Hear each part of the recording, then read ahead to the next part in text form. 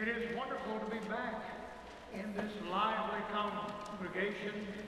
I remember this unique setting for worship. Your building is just one of the most amazing churches in North America, in my estimation. And I noticed that you've added water since I was here last. That's great. I remembered so vividly. I noticed your pastor, on the other hand, when I told him, I said, that was the most wonderful, impressive visit I got to make to your church. I loved it. Your pastor only remembers one thing from that visit, and that is I called him to the airport and said, help, I left my laptop in the motel. Go over there, get it, mail it back to me. That's all he remembers of my visit. But, it's wonderful to be here reflecting with you on what's next. You are in a time of transition, saying farewell to Pastor Wes. Had an amazing time of leadership here among you, and then welcoming as your pastor, Eric, one that you have known and benefited from, and a time of transition. But that's why I thought of the scripture for this morning from the Gospel of Matthew at the end. It's a time of transition for the disciples. And surely the main question on the disciples' minds in the scripture is, what's next? They had followed Jesus. They had put all of their hopes in Jesus. But now those hopes were dashed. They said among themselves, well, we had hoped. It was a good campaign while it lasted. We didn't get him elected Messiah. Caesar stepped in, ended it. Let's go back home. They've all gone back home. They're back in Galilee, where Jesus had called them from. They've gone back to business as usual. That's the future. And it was right there that Jesus comes to them. Matthew 28. Now the 11 disciples went to Galilee, to the mountain to which Jesus had called them. And when they saw him, they worshiped him, but some doubted. And Jesus came, and he said to them, all authority in heaven and earth has been given to me. Go, therefore, make disciples of all nations, baptizing them in the name of the Father and of the Son and of the Holy Spirit, and teaching them all that I have commanded you. And remember, I am with you always to the end of the age. This is the word of the Lord. Thanks be to God.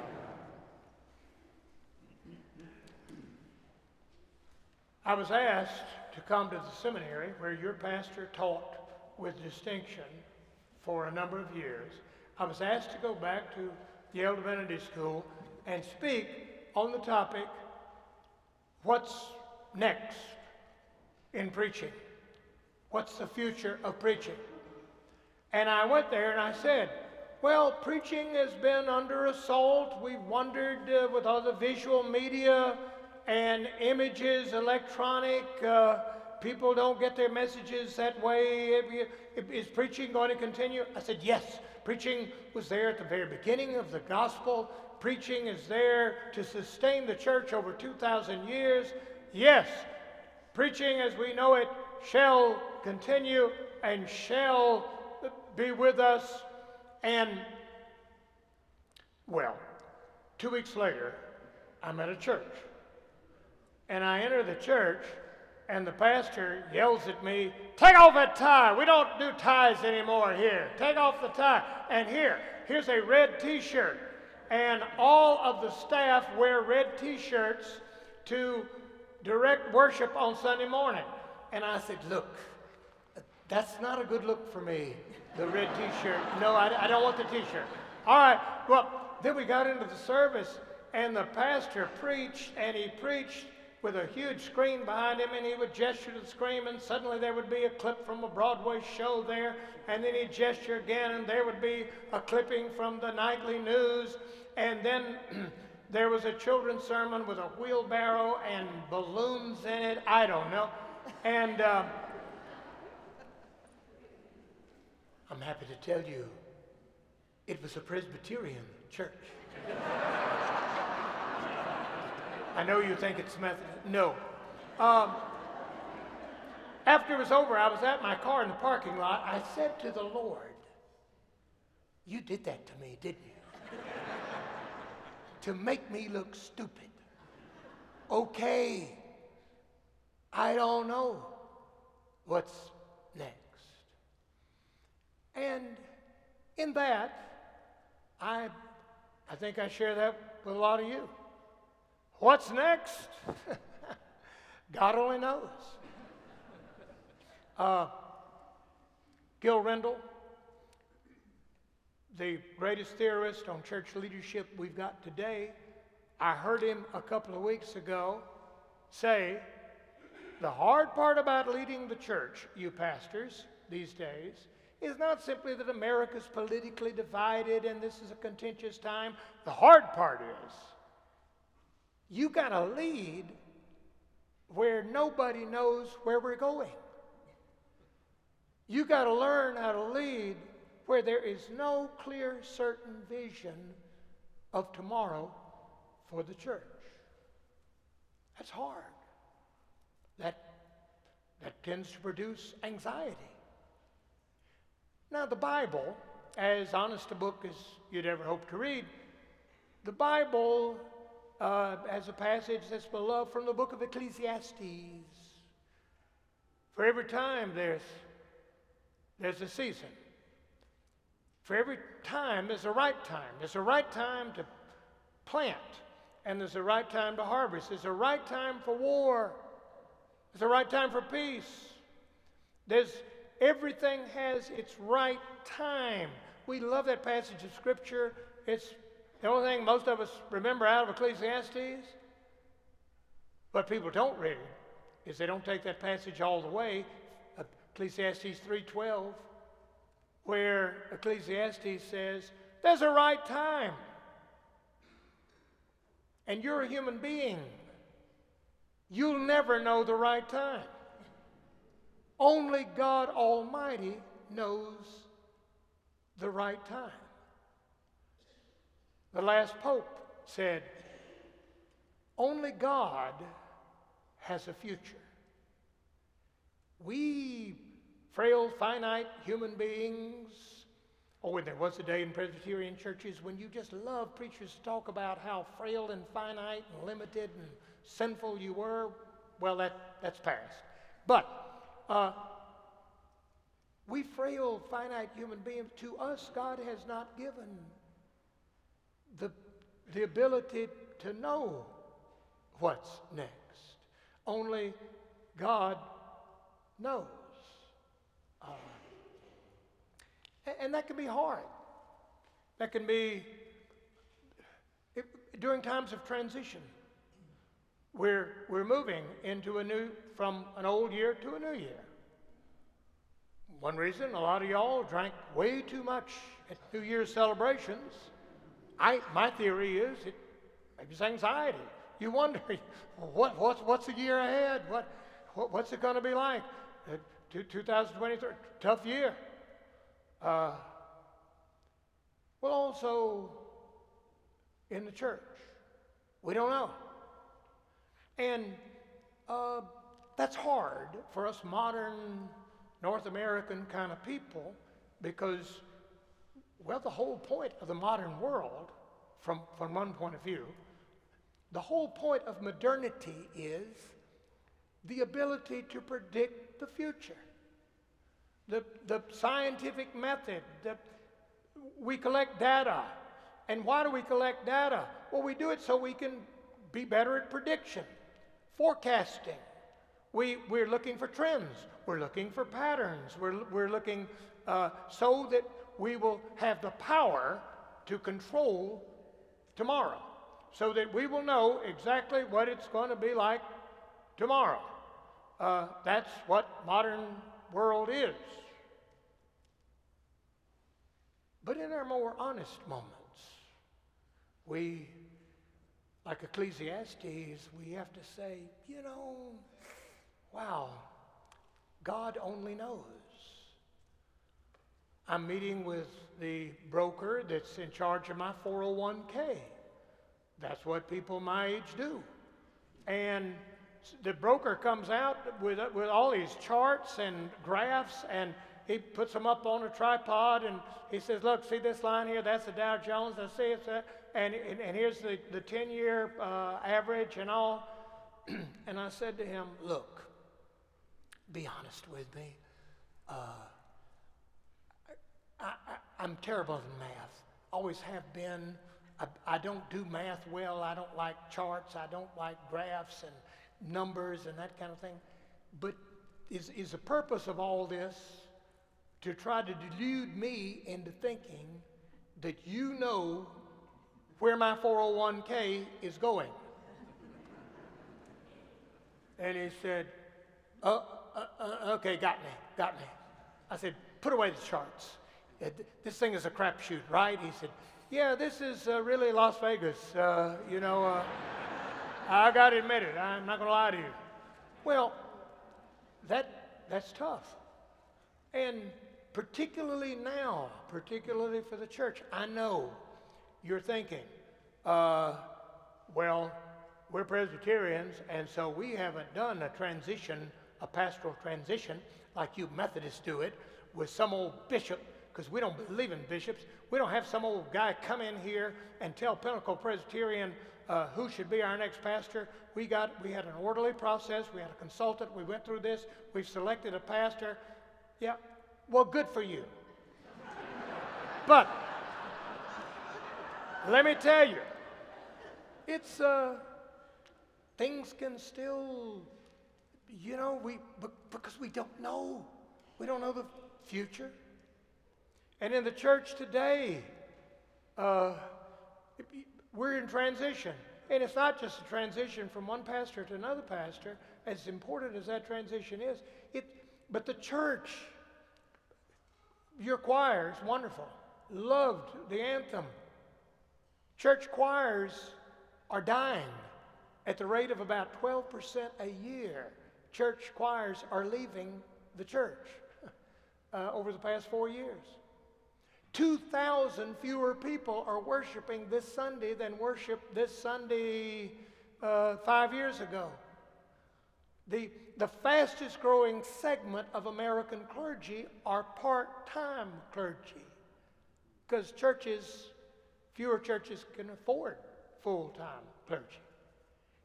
That's kind of scary as you walk into the future.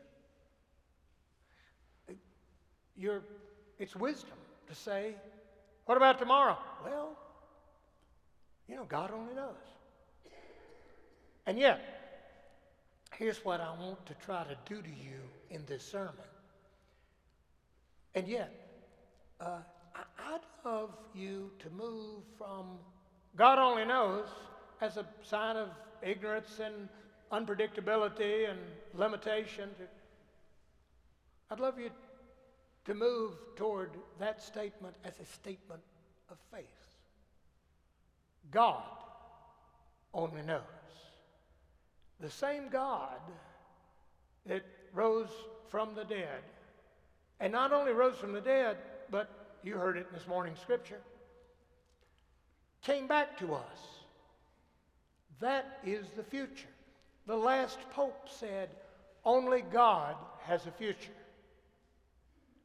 We have no future other than a God who says, come on, I'm going to come back to you and take you with me into the future.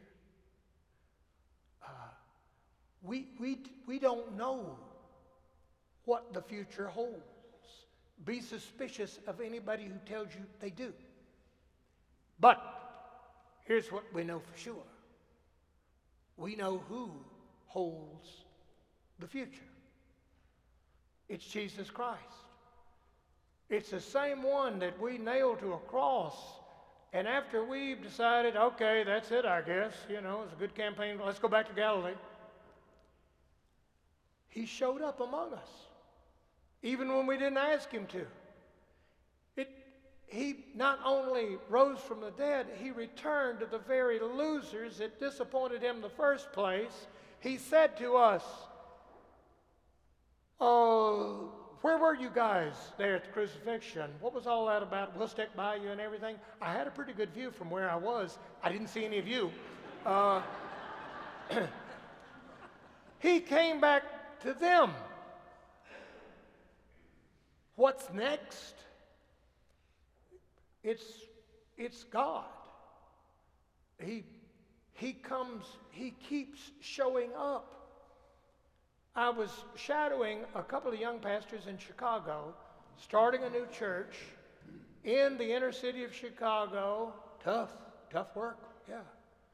And I watched them go through this. They had done a demographic study of the neighborhood. They had made all of these plans. They had brought in some consultants, and they had I said, this is just amazing how carefully you have planned for your future. This is wonderful. And then one of the pastors said, "Hey, of course we ain't stupid. We know that despite all these plans, if Jesus Christ doesn't show up, we're dead. This is worthless." To tell the truth, that's where we live. But the good news, gospel, is there's something about this God that he keeps showing up.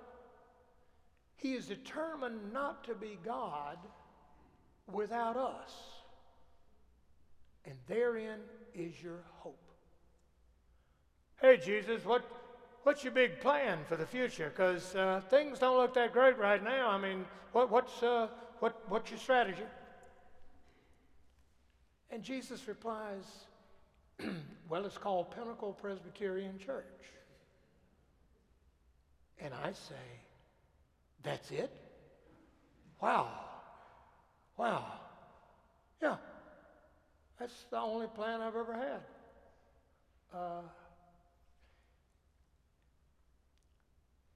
What's next? God only knows. And that's good news, because you know the God who is Lord of the future. A couple of weeks ago, I met with a man who's been told by his doctor he doesn't have much future. His doctor has told him, we've done everything we can. I think this is it. His wife called me, so I rushed over there to the hospital, and there was lying in the bed, and I could see that he had gone down a lot since I'd seen him.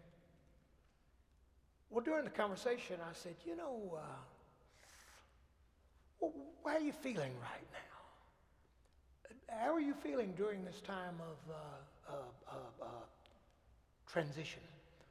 And he said, I'm feeling amazingly well. I said, wow, because if it were me, if I were lying there, and know what you know and where you, I think I'd be kind of wondering what's next, and I'd be kind of anxious about that. And he said, well, lying here these weeks, I've had lots of time to think back over my life. And I think back over all those times in my life when I wasn't thinking about God, and was surprised to discover God was thinking about me. And I hadn't asked God to show up, and yet God showed up. And God made a way when I didn't think there was no way. And so I'm thinking, if in my life the Lord Jesus could keep showing up, I think maybe in my death, he ain't gonna let a little thing like my dying Stump him. That's what I'm thinking. What's next? Here's the good news. God